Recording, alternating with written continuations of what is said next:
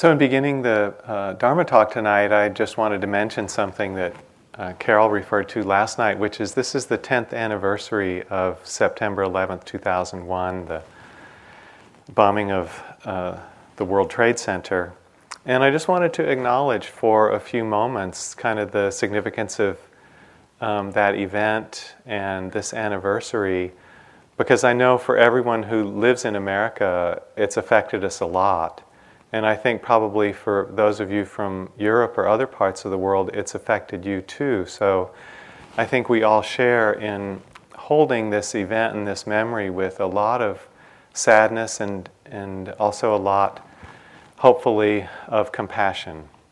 Because I think the one way that we can use events like this in the deepening of our Dharma practice is to let the pain of the world really touch our hearts and let the heart move into compassion that is evoked by what touches us from that situation. And I'm just thinking there are a few ways that it has come through for me.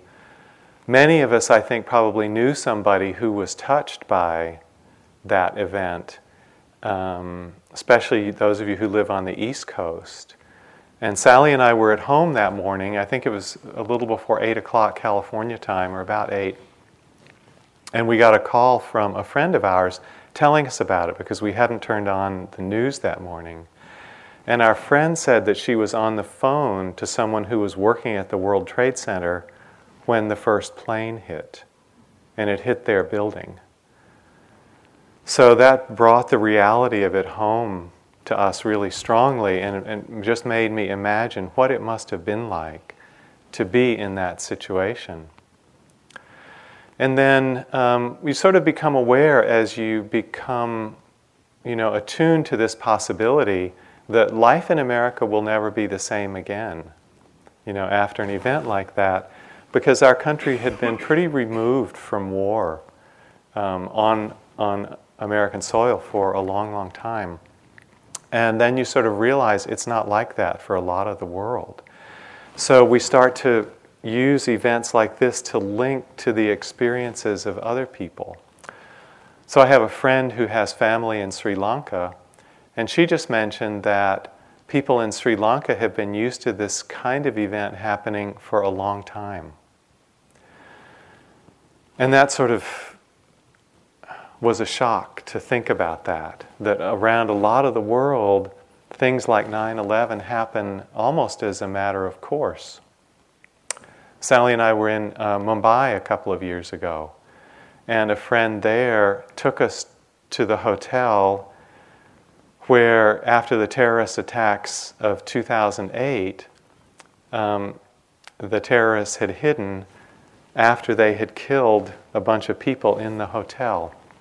And we were walking across this beautiful white marble lobby. And our friend told us how, after the attacks, when they had been able to go back in, that lobby was awash in blood. And it was a shock because it was a 5-star hotel. It used to be the Oberoi. And so it kind of links us, this event kind of links us to the pain of violence that takes place throughout the world. And so that can not only kind of deepen the compassion, but also broaden it to realize something of our human vulnerability. That things like this have been happening forever across the world. And it really links to our fragility and our exposure, at any time. So that in itself is a painful, but I think really worthwhile Dharma reflection. That we share this tragedy really with all those around the world who are touched by violence through all kinds of war or terror or physical violence in any form. And then there's the question of how do we respond? As practitioners, how do we respond to an event like this? And one of the groups in California said that as they considered this question, they came upon what felt to them a very meaningful form of action. And it's something that you all did last night, which was to restate their commitments to the refuges and precepts, to acknowledge where true refuge is in this uncertain world, and to restate our own personal commitment to non-harming and non-violence. We don't know what the rest of the world is going to do. The rest of the world doesn't live by the 5 precepts. You can imagine what a different world it would be if everyone did, but we can. And in doing that, we make our own personal commitment to making this world a place of safety for everyone we come in contact with. So I found that a very beautiful reflection. And I love the fact that we will take the precepts regularly through this retreat and restate our own personal commitment to living in that way of non-harming. And then the last thing that I think that we can all take from this is to generate the intention out of compassion, to end hatred in our own minds. And that is a real human possibility, and that is the purpose of our path, one of the purposes of the path that we're walking. So to be able to show through our lives and through our dedication that it's possible to put an end to hatred, anger, and violence within our own minds is, to me, a really inspiring direction and intention and statement. And that's what we're doing here. I can't think of any more effective way to do that than to do what we are doing here for these 6 weeks and 3 months. So in a way, I kind of feel this is our collective response to 9/11. This is our memorial of those events, to refrain from violence and to work to end hatred. So I hope you feel that that's something that you can personally feel connected to. I think it's where we're all aiming, and we can make it our conscious intention, and really the gift of our community, one of the gifts of our community to this world.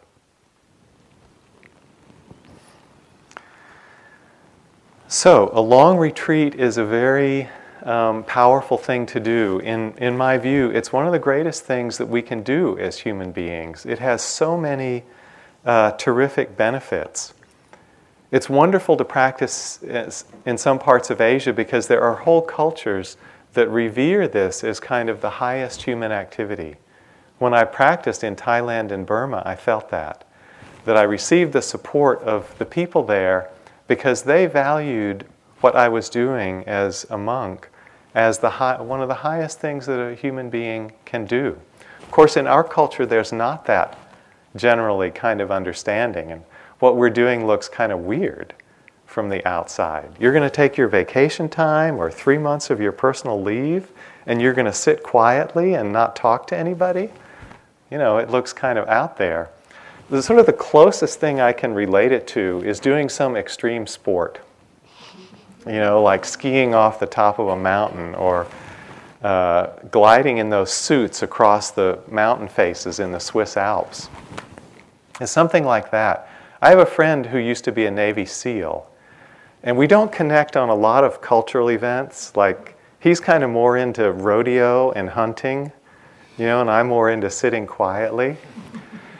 So when I came back from Burma, I came back and my head was still really mostly shaved. And of course I told him what I'd been up to, and he wasn't so impressed by like the shaved head and the taking of robes and eating 1 meal a day.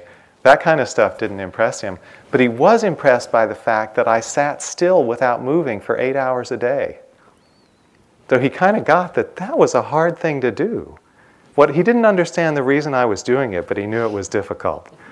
So I could see my respect level went up a notch because of that. But of course, if this was easy, everybody would do it. You know, because the benefits are so wonderful. But you know it's not easy. This is really a challenge. There are so many things that come out of an experience like this, things that I believe will guide you for the rest of your life. I feel that after a 6-week retreat or a 3-month retreat, many of you already know this, the development of qualities that come stay with you for a long, long time.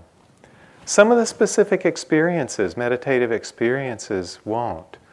But some of the qualities that you build will. And I'm thinking of things like equanimity, peace of mind, understanding, a degree of healing of old hurts, disappointments, opening to qualities of love and compassion, development of patience, and just overall the amount of freedom you feel in your heart and mind can stay with you forever to some degree. So tonight I want to talk about, because this is such a rare opportunity and one of so much promise and so much power, I want to talk about how best to use your time here. And I want to focus on kind of two aspects. We're going to talk in a lot of detail about how to practice mindfulness. So I'm not going to go into that so much tonight, but I want to talk about two things in particular. One is the attitude that we bring to a retreat like this. And the second is what it means to live in such a simple way, with such a level of having given up or renounced so much of the world. So I want to talk about those two facets tonight. We will be giving you a lot of instructions. Over the next couple of weeks, we'll give a standard set of sequential meditation instructions. We'll refine them. We'll work with you through interviews and questions in the hall on more detail in that. But as you follow the different techniques, maybe even more important is the attitude of mind with which you approach them. It's possible to take hold of a technique, any meditation technique, and cling to it very strongly and go at it rather fiercely. And this can have certain results. I'd say somewhat limited, but it can have certain results. But our approach is going to be to start from the very beginning talking about how you use the techniques and how you approach meditation in general. Because our trust is that if you come from the right place, it doesn't so much matter what technique you use, the retreat will unfold in a great way for you. So we want to talk about this basic way that you move into meditation and how to do it most skillfully. So one teacher expressed this approach or this attitude in 3 words: relax, observe, and allow. And I hope you can take these and work with them as something of a touchstone over the length of the retreat, because I can't think of a time when they're not useful. And in a way, they kind of describe the whole of the practice. Relax, observe, allow. So I want to talk about each of these just a little bit this evening. When Sally was giving the instructions this morning, she really stressed this factor of relaxation and how important it is. And by putting it first in this list, we also want to stress it. Relax means, as far as you can, you make the body soft and you make the mind soft. So however you can move into doing that. And of course, you can't always relax completely, either the body or the mind. But to the extent that you can, we encourage you to start from there.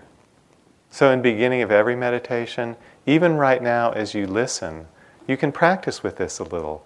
Let the body be soft. Let the mind be soft. That creates a kind of receptive and open attitude to your experience. Also, when we can relax, it sends a strong signal to the brain. It basically says to the brain, you can chill. Things are okay. Things are all right. Nothing really has to be fixed because I can relax into the way things are. Things are okay, just right now. We don't have to really change or fix anything. This is a very liberating place to come to in meditation. We don't have to change anything. Things are okay. So this quality of relaxing expresses a state of mind that's really central in the Buddha's teachings. In English, we could call it a quality of trust. We can trust in this moment because we can relax and drop into it. Synonyms for this are faith or confidence. We can think of it as faith in the Dharma. We can think of it as confidence in ourselves. The moment is okay. I can trust it. This term in Pali that we're translating as trust is saddha. And it literally has the meaning of to place one's heart upon. So it's a way of saying, what can we place our hearts upon? There is something that we can have faith and trust in and have our own confidence in. So what is that? What is that quality that we can have faith in? The world is uncertain. As we learned from this reflection on 9/11, the world is uncertain and things can happen to us at any moment. We can't necessarily place our faith in changeable external conditions. But maybe what we can place our faith in is the essence of our own heart and mind. That we trust that there is already within us some quality we might call the seed of awakening or the ground of awakening. This quality that the Buddha brought forth under the Bodhi tree on the night of his enlightenment. That seed, that potential is already in each one of us. And that says there is some kind of essential purity in each of our hearts and minds that if we let go into it, it will hold us. It will support us. It will carry us. It's almost like saying, when we trust in that, the Dharma will carry us on this path. It's not that we have to force every step, but as we relax into this essential quality, which has a flavor of peace, then the Dharma can carry us. And I think of our practice in this way.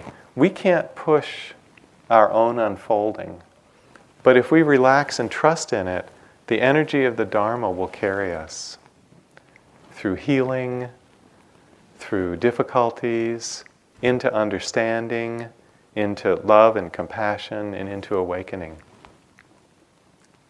The Dharma is there in each of us and will do its job when we ask it to, when we let it do that work. I don't want to get too worldly about this, but you can kind of see this in good athletes. I love to watch tennis, and a lot of you probably know the last couple of weeks the US Open has been on in New York. And there was a great semifinal match yesterday with my favorite current player, who's Roger Federer. And I'm not going to tell you the outcome because there may be one tennis fanatic who's taped it and is going to watch it when they go home. Which I might do if I were in your place. Nonetheless, Federer is an amazing athlete and a great tennis player. And if you watch him in the middle of a very intense match, he can go into relaxation in about 1/2 of a second. He'll be running all over the court, high energy, sprinting, and then an easy shot will come along, a kind of easy volley put away, and his whole body will just kind of settle, and he'll just do a tap. Right from the high voltage immediately, tap. When we are relaxed, our best responses come out of us. You'll see this in meditation, you'll see it in your own life. When we can relax and feel that trust, feel that confidence, then what comes out of us is the right response, the right movement. Another way to talk about this is a phrase that Joseph uses a lot, and I love it because I find it very evocative physically. Joseph uses this phrase, settling back into the present moment. And you have this sense from the phrase of an attention that's been drawn out, kind of getting involved with activities that are happening outside and the energy kind of moving out. And as you feel into that phrase, it's like bringing the energy back into the body and settling it lower down. And you get that sense of relaxing, calming, and stilling because when we settle in, we still the body, and that brings a kind of stilling of the mind. So this phrase for me evokes a beautiful place of practice which has a quality of relaxation, peace, and ease. And as we play with this factor of trust and the ability to relax, we find out the moment doesn't have to be perfect for us to relax. Sometimes we think, well, I can't really meditate right until all the aches are out of the body and the mind isn't distracted by random thoughts and I don't have any movement of aversion going. We don't have to wait for that. All the moment has to be is kind of good enough. And our average kind of moment is good enough. So we start to learn that we can trust and relax in most of our moments. And the more we do that, the more that flow of the Dharma can carry us. We don't actually have to do so much when we can relax into the moment. So then the second part of this little formula is observe. We relax, we're in the present moment. Observe means we get interested. What's happening? Okay, I'm relaxed, I'm in the moment. What's up? So this is kind of the alert, or you might say a little bit active part of the meditation. And we just tune in, what's my experience in this moment?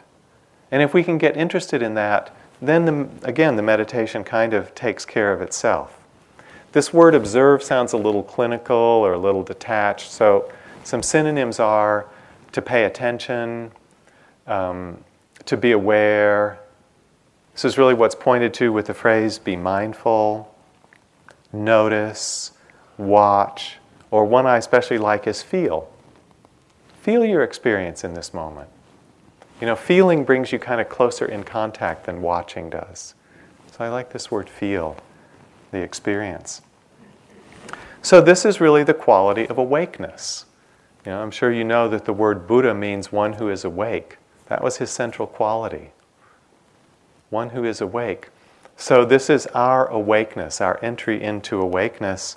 When we get interested, then that interest and the energy of it starts to burn off the fog. In the first days of retreat, usually there's a lot of fog. You may have come in from a busy life, maybe just a little tired when you get here. A lot of the sittings in the first couple of days can be very sleepy, drowsy, foggy, hard to see clearly. This interest starts to burn through that. And the other thing it cuts through is this kind of distracted tendency, where we just wander off into past and future in our thoughts a lot, and we miss the present moment. We miss this contact. There was a cartoon in the New Yorker I like a lot for this. It was in 3 panels, and it's about a guy's life and then what he's thinking about his life. So in the first panel, he's at work, and he's at his desk and typing on his computer, and the thought bubble is a picture of himself on the golf course. So he's not really with his work. He's thinking about being on the golf course. The second panel, he's on the golf course. He's about to drive the ball, and the thought bubble above his head is a picture of his girlfriend without any clothes on, just to make it more, a little more energized. So he's golfing now, but he can't stop thinking about his partner. So the third panel is he's at home, he's making love to his girlfriend, but the thought bubble is of his computer at work. So it's kind of like wherever he is, it doesn't fully satisfy. The mind is somewhere else. A lot of people live this way. Our training is really to let us be fully with whatever it is that we're doing. And we learn to be fully with something as simple as sitting and breathing, sitting and hearing, walking and feeling the earth, chopping vegetables, cleaning a toilet. And when we learn to be fully present with that, it's much easier to go home and be fully present in things that are really compelling. So this is a training that goes on a long time, has lots of benefits. We learn not to drift off so much into thinking or fantasy or figuring it out or rehearsing or conversations, analyzing. We're just awake here and now, and we feel the life of this moment. This has so many beautiful and beneficial qualities. It's so opening. Somebody came and visited the Buddha and his community of monks and nuns during his lifetime. I think it was a king. I can't remember exactly, but I think it was one of the high-placed figures in the world at that time. And the visitor was struck by the appearance of the community. I mean, here they were living really simply. They didn't have the riches that he had or that the people in his court had. They were just eating probably one meal a day and just wearing these simple robes. But the visitor said, "Your community seems so happy. In fact, they look radiant. Why is that?" And the Buddha replied, "They're radiant because they've learned to abide in the present moment." This abiding in the present moment brings a great sense of lightness and relief because the present moment is usually pretty uncomplicated. Just like now. This is a pretty good present moment. We're in the company of like-minded people and we're turning our attention toward the Dhamma, and your butt may be a little uncomfortable or you may have an aching shoulder from apple picking. This is not a bad moment if we can just be here fully in this moment. And most moments are like that. This is from Thoreau, from Henry David Thoreau, who lived just about an hour or so from here in a little hut near a pond called Walden in the 1800s. "I feel a little alarmed when it happens that I have walked a mile into the woods bodily without getting there in spirit. What business have I in the woods if I am thinking of something outside the woods?" This is a beautiful sentiment. When you go for a walk in the woods, you might think about that. Can we just be in the woods when we're walking in the woods? And one of the insights we get in Vipassana practice, which is actually really freeing, is only the present actually exists. The past and future don't exist on their own. They're only thoughts if we call them up. It's not like the past is hanging out back there somewhere. It's gone. It's over. It's not like the future is waiting for us up there somewhere to arrive. It hasn't happened yet. And our actions in this moment will change it. So the past and future don't exist. All we have is this present moment. And that's when the insight supports the concentration just to be here fully now. So we come into the now with that relaxed observation. We start to tune in, how's the body responding? And then how am I relating to the body? How's the mind responding? And how am I relating to the mind? How's the environment around me in this moment? And how am I relating to that? So we're always feeling into both halves of this relationship. How's the world, like my experience, and how am I relating to it? This is where our meditation really takes hold. Because especially we want to understand in this relationship, how is it that I suffer and how can I free myself? In relation to bodily events, in relation to mental events. And when I say mental, I include emotional too, heart and mind together. And in relation to environment, other people, the world in general. We observe, how do I get caught? How do I get free? So then allow, the third part of this attitude practice means, from a meditative point of view, whatever happens, we let it be the way it is. We allow things to be the way they're coming through in our body, in our mind and heart, in our environment. Normally, this is not our natural habit of mind, just to say, oh yeah, this is groovy. Normally, we're wanting things to be a certain way and not be another way. But part of wisdom is we start to see everything that comes from past causes and conditions. And the present moment, as it's arising right now, couldn't be arising any differently. And so if we get in conflict with it, it's like being in conflict with reality. Oh look, the present moment has happened because of many, many past conditions. Here it is. If we don't like it, who's going to win that fight? Reality or us? Reality always wins. So we'd like to have it be a certain way, but we can't affect that a lot of the times. So one of the practitioners at Spirit Rock, a student of Sylvia Boorstein, had a really nice comment. She said when somebody asked her how she was, she learned a skillful response. She said, "I couldn't be better." Because that was strictly true. I couldn't be better. In this moment, the way it's presenting itself, this is as good as I can be. If I knew how to be better, I would. But this is how I am right now, and I couldn't be any better. So what a great response, no matter how you're feeling. I couldn't be better. I like it. We start to see that this tendency to make things different is not just a random or occasional turn of mind, but it is a deeply conditioned habit that pervades our normal way of relating to the world. It's a little bit alarming when we start to see the size of it, the frequency of it, the kind of unceasing style that it's in. What we're always trying to do in these different forms, through these different means, is to make pleasure more and to make pain less. You might say this is the project of ego. Our sense of self is always engaged in this activity, increasing the pleasure and decreasing the pain, kind of moment after moment. As you start to get quiet on the meditation cushion in this quiet atmosphere, you'll start to see these habits of mind over and over and over again.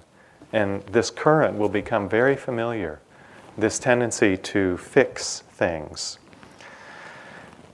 And in the beginning we might think, oh, this is just a minor little habit of mind, but it's not. It actually has kind of profound implications.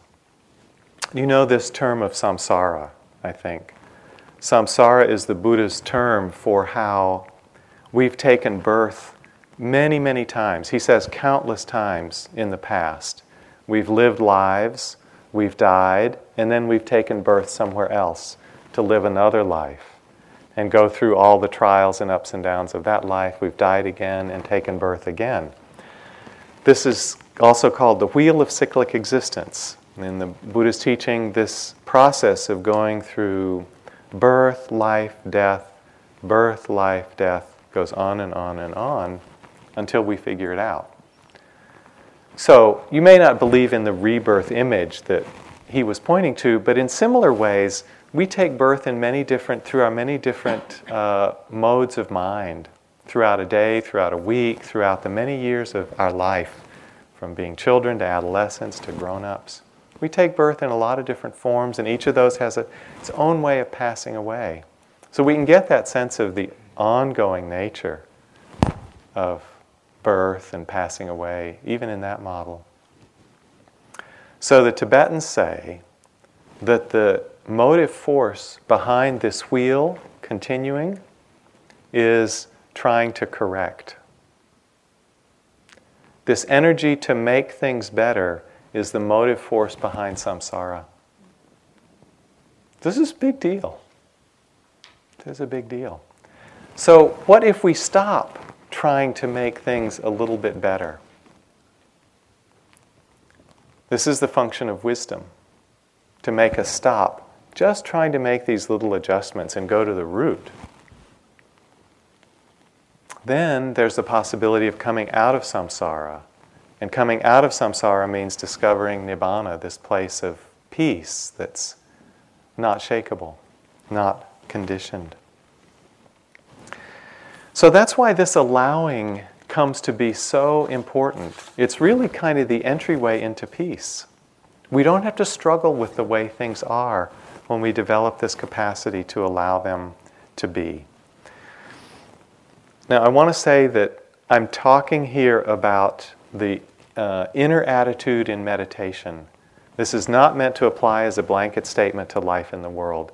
With life in the world, sometimes we need to take action. It doesn't mean allowing everything to be in the world when people are being harmed, things are being done that are not right. but in our own inner relationship, this is how we can discover peace in our own hearts and minds. You can see this in people like the Dalai Lama, who spent basically 16 lifetimes perfecting this practice. Someone asked him, "You have so much responsibility. Things are so difficult for the Tibetan people right now. How do you stay cheerful?" And he answered, "It's my profession." It's our profession too. Our profession is to stay cheerful, all of us here. And I hope you'll find that in this retreat. And just, find how to do that that's part of all of our potential. So one of the great supports for being able to open in this way is the lack of busyness here. It's really the simplicity of this life that lets us relax. We're not being constantly bombarded by requests from friends or from work or from partners or from children or from parents or the world. And in that lack of stimulation, we can just let the mind settle. And if we let it, it will settle. This tendency of relax, observe, allow leads to settling. So we create the simple environment for the mind to be able to just settle into itself, to find calm and a natural kind of peace. But in coming into this really simple environment, we create another problem, which is all the things we leave behind. It's not easy to leave behind your friends and your home and your preferences for food, the internet and your Facebook account and your family and your television and your bookshelves and all of that you've given up to be here. That's not an easy thing to do. The Buddha talked about this quality of, you could call it renunciation, simplicity, letting go, as one of the 10 paramis, one of the 10 beautiful qualities to develop on the way to awakening. But he also talked about the sorrows that come with this life of renunciation. And moving into retreat, it seems to me that often we go through a period of, I'd say, kind of homesickness. As we adjust to living our life here, making our life here, we go through a letting go of the things that we've left behind that has pain in it. It's not easy to say goodbye to the things that made up our outside life. And as we're going through this adjustment and also settling in for a long retreat, a lot of different emotions come up for people, in this transition. So I just want to name some of the common ones that are happening at this stage, often for people. There can be an excitement about being here and starting this big adventure. There can also be an element of nervousness, not knowing what's coming, or even a fear. I remember starting one long retreat. It was at the Forest Refuge, and I was getting instructions on work meditation on the opening evening. I think I was sitting in a chair in the dining room, and all of a sudden I was gripped by this fear. I thought, what have I gotten myself into? And that fear lasted for about half a day. It was still there when I woke up overnight. It was still there as I went through the morning meditations. I was just kind of gripped by this fear. And then I just kept practicing, and it went away. So don't worry if there's some nervousness or fear. Watch it. Relax, observe, allow it to be there. Other feelings people often have at this point: feeling exhausted, coming from a busy life, feeling inspired, the beautiful potential that is in this form. Can have a sense of self-doubt. I don't know if I'm capable of this. Or a sense of regret. Why did I sign up for this course? Where's the exit line here? Or you might feel very confident. I can do this. I can be with my experience. I can make it through, and I'll grow and learn. There might be a sense of loneliness, sense of depression. It's so hard. There might be a strong sense of determination. I don't care what comes. I'm going to just put one foot in front of another and meet it directly and deal with it as it comes. I can do this.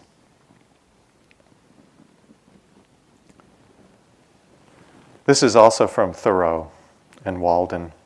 I went to the woods because I wished to live deliberately, to front only the essential facts of life, and see if I could not learn what it had to teach me, and not, when I came to die, discover that I had not lived.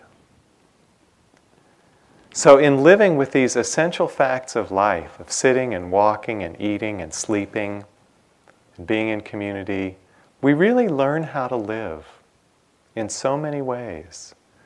And I think you will feel that when you've been through a retreat of this length, and many of you know this,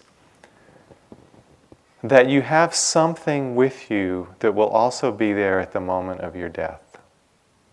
In many ways, you could say our whole path is preparing us for that moment. And learning to live and learning to die are not so different.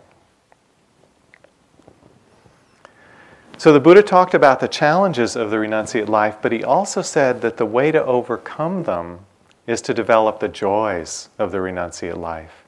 Because this style of life opens up levels of happiness that we never knew were possible from a busy daily life, at least for most of us. There are levels of stillness and peace and love, wonder, awe, compassion, and insight that, for me, were totally new to discover in meditation that I hadn't touched outside.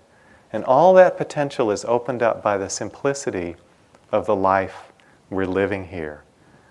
It's really beautiful when that starts to unfold. And we appreciate this quote from the Buddha from the Dhammapada. If by renouncing a lesser happiness, one attains to a happiness that is greater, then the wise pursue that happiness which is greater. And that's what a retreat like this is for. There is happiness in daily life. But the possibility is that there's a greater degree of happiness here, one that can truly satisfy. A lot of times the happiness of daily life is beautiful, but kind of fleeting. And it changes. And here we find the possibility, we start to glimpse the possibility of a satisfaction that doesn't go away. So I want to talk a little about the details of this renunciate life that we're all involved in. Here is we've also left our homes and our familiar places. The basic spirit for all of us in the renunciate life is to accept what's offered. And in the life of a traditional renunciate, this is in the area of what are called the four requisites, the things we really need to live. Food, shelter, clothing, and medicine. So those are fairly simple here. The food will be offered 3 times a day. The lodging has been provided. It's a fairly simple single room for each of you. The clothing is just what you've brought with you. And the medicine will be, whatever you need. The office will help you take care of that. In Asia, you really get the flavor of this kind of simplicity. Most of the monasteries I practiced at, we ate only 1 meal a day in the morning. And if you haven't had a red fish curry at 8 a.m., you haven't really lived. And then that would be it for 24 hours, In Zen, they put it this way. The mouth of a renunciate should be like a furnace that can burn the finest sandalwood or dried cow dung with equal ease. So there won't be dried cow dung on the menu, I can assure you. But there may be things you don't like, so you just think of it. It's fuel. It's okay. At Spirit Rock, the cooks put up a sign, and it says, when we prepare a delicious meal, that's our practice. When we prepare an undelicious meal, that's your practice. So please hold it in that sense. We make a commitment to noble silence.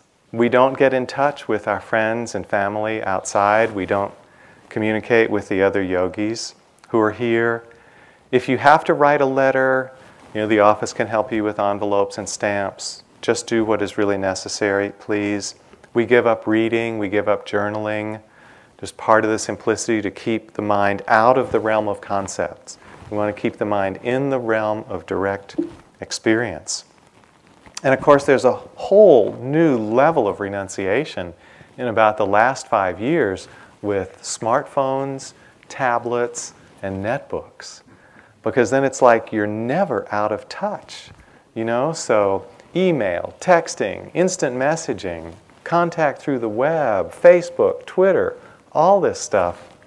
Sometimes it's really hard to leave behind. It's not so hard for people my age because we didn't grow up with it. But for young people, it can be really hard to unplug because this contact, frequent, kind of incessant contact, can become pretty addictive. Nielsen is an American company that used to measure how many people watched a television program. Well, now they measure a bunch of other stuff, including internet usage and texting. And Nielsen did a study and reports that teenagers, on average, send and receive over 100 text messages a day. Teenagers. That's hard to give up. So we teach a young adults retreat here, and one of the main teachers is Rebecca Bradshaw of that retreat. And she wrote me an email last year and said that young people on retreat, I'm quoting her words, seemed more afraid of the silence and solitude than in any other year. When they unplug, they report feeling a lot of fear of the emptiness. So this may happen as you unplug. We really ask you to do it, to unplug from your smartphones and texting and IMs and web and so on. And there may come kind of what feels like a loss of identity in this. That's okay. You can let go of that identity. You'll find a new identity here that's not so dependent on continually connecting with other people. That's where our independence and freedom comes from. But it may be a little bit of discovery. It's a little bit like Descartes has been updated. Descartes said, "I think, therefore I am." The new one is, "I phone, therefore I am." Okay. So, feel free to give your cell phone or smartphone to Elizabeth. She will guard it safely and won't send any spoof emails on your account. In addition to not communicating with friends and family back home, please don't communicate with one another. It may seem innocent, it may seem minor if you're the communicator, but when that lands in the mind of someone who has gotten still over a few days or a few weeks or a few months, a communication can go off like a bomb. And I have seen when a yogi writes a critical note to another yogi, it might be something as simple as, please don't wear that rustly jacket into the meditation hall. Remember the manager asked us to wear silent clothes? And they're always signed Metta, a fellow yogi. But when that lands and your heart is open, you just feel like the world has turned against you. And it takes people days to recover from a note like that, a criticism like that from a fellow yogi, because it breaks down the sense of safety and trust. And we all go through this really delicate process of opening here because of the field of trust. So it's a great gift that we give one another in not violating that container of silence and trust that holds each of our open hearts. It's such a big thing. So if there's a problem with another yogi, please tell one of us. And we will confer among us. We know either you, we'll know the person you're talking about. We'll figure out how to work with it. But please bring any problems to us and let us handle them. Please don't communicate with another yogi. Especially critical things, but even friendly things. It's just simpler if everybody can be in their own experience. So communicating by gesture, by movement, by walking near someone, sitting near someone, eating near someone, can all be forms of communication if that's your intention. Please just be simple. Stay in your experience, let others stay in theirs. We don't say, don't make eye contact, because that feels a little too frozen to us. So it's not that you shouldn't make eye contact, because sometimes looking at other faces in the middle of a retreat brings a lot of caring and a lot of compassion. My heart's been opened a lot being on retreat and feeling into where my fellow yogis are at. You'll develop really close bonds with people. So looking at people's faces is not forbidden, it's not prohibited, but don't use it as a way to try to engage them in a connection or a relationship. Let each person have their own space. That will really support their practice and your practice. And the purpose of all this living simply is so that the mind becomes kind of bare. When we're not involved in outer activity, we see the mind's basic nature so clearly. It's like, in another month, when the leaves start falling off these trees, then you'll start to see the outline of the limbs. The limbs are there, right? But you can't see them now because they're all covered over by the leaves. As the leaves fall, you start to see what supported them. You start to see the limbs. In the same way, when our outer activities fall away, we see the tendencies of mind that's behind them all. That's really what we're here to see, those tendencies of mind. So let that bareness come to you. This is from T.S. Eliot. Quick now, here, now, always, a condition of complete simplicity, costing not less than everything, and all shall be well, and all manner of thing shall be well.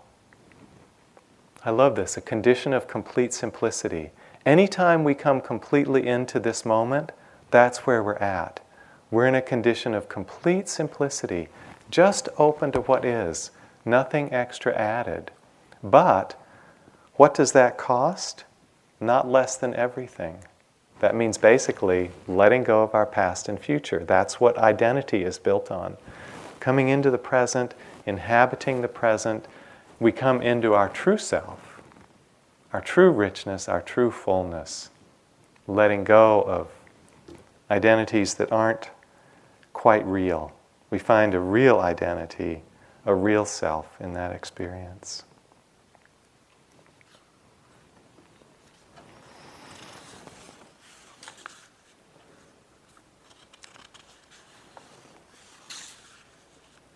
So, what can we trust in this process and in this part of our journey? At home, we might trust in our thoughts. In the beginning of the retreat, we might trust a lot in our thoughts. When I first sat a long retreat, I figured, well, I'll think all I want, and eventually I'll run out of things to think. Never happened. 6 months in, I was still finding plenty to think about. So you might as well give up the thinking now, as far as possible. Not so easy, but when you have a choice, it's okay. You can give it up now. Because what we really want to trust in is not so much this conceptual mind that turns things over and tries to figure it out. You want to trust in your intuition. It's the intuitive knowing that brings breakthrough insights, that discovers new ways of seeing things, that discovers new ways of understanding the world and ourselves. This intuitive insight operates best out of silence. So rather, like say there's a problem in your life that you'd really like some guidance with from your deep meditation, rather than trying to figure it out while you're sitting, trust in this quality of quieting. When you have the choice, trust in the quiet. And let that take your whole awareness into what I would call a deeper level of your being. You come from a deeper place, a more intuitive place, a more integrated place, a more heartful place. May come from your gut, may come from your heart. Doesn't so much come from your head. And then that is the place that some of the difficult problems of life can get understood. But it comes more through intuition than through concepts. This is from Walt Whitman. There is that in me. I do not know what it is, but I know it is in me. This is our awareness, our intuition, the beautiful riches that are there. And this is from W.S. Merwin, who until recently was the poet laureate of this country, lives in Hawaii and is a beautifully spiritual person. In one of his early poems, he made this comment, "Now all my teachers are dead except silence." Silence is always a teacher for us. Trust in the silence, listen in the silence, open in the silence. And I'll just end with this quotation from Bhikkhu Bodhi, one of the great American teachers and translators.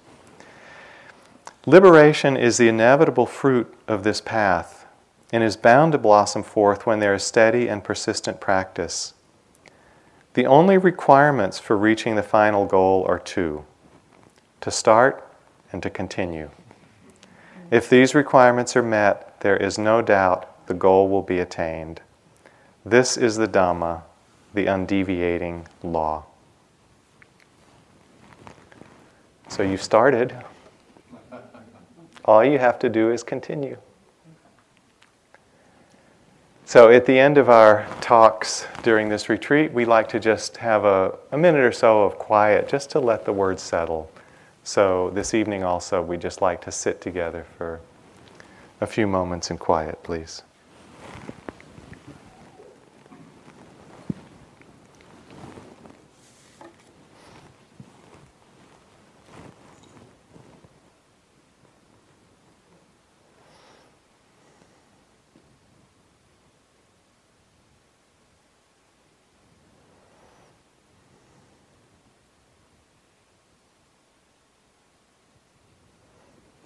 The only requirements for reaching the final goal are two: to start and to continue. This is the Dhamma, the undeviating law.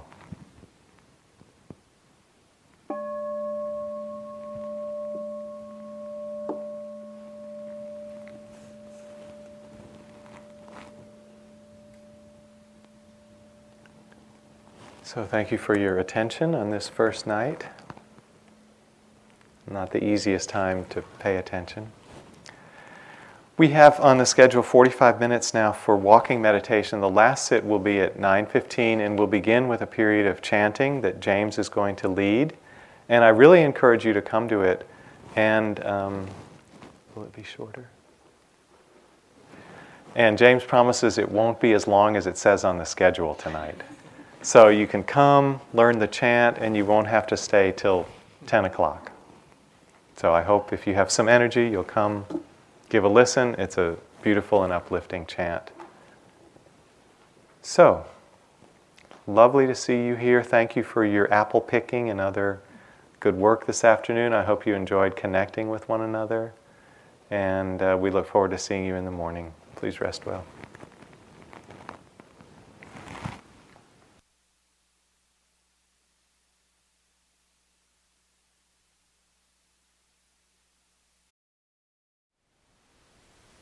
Thank you for listening.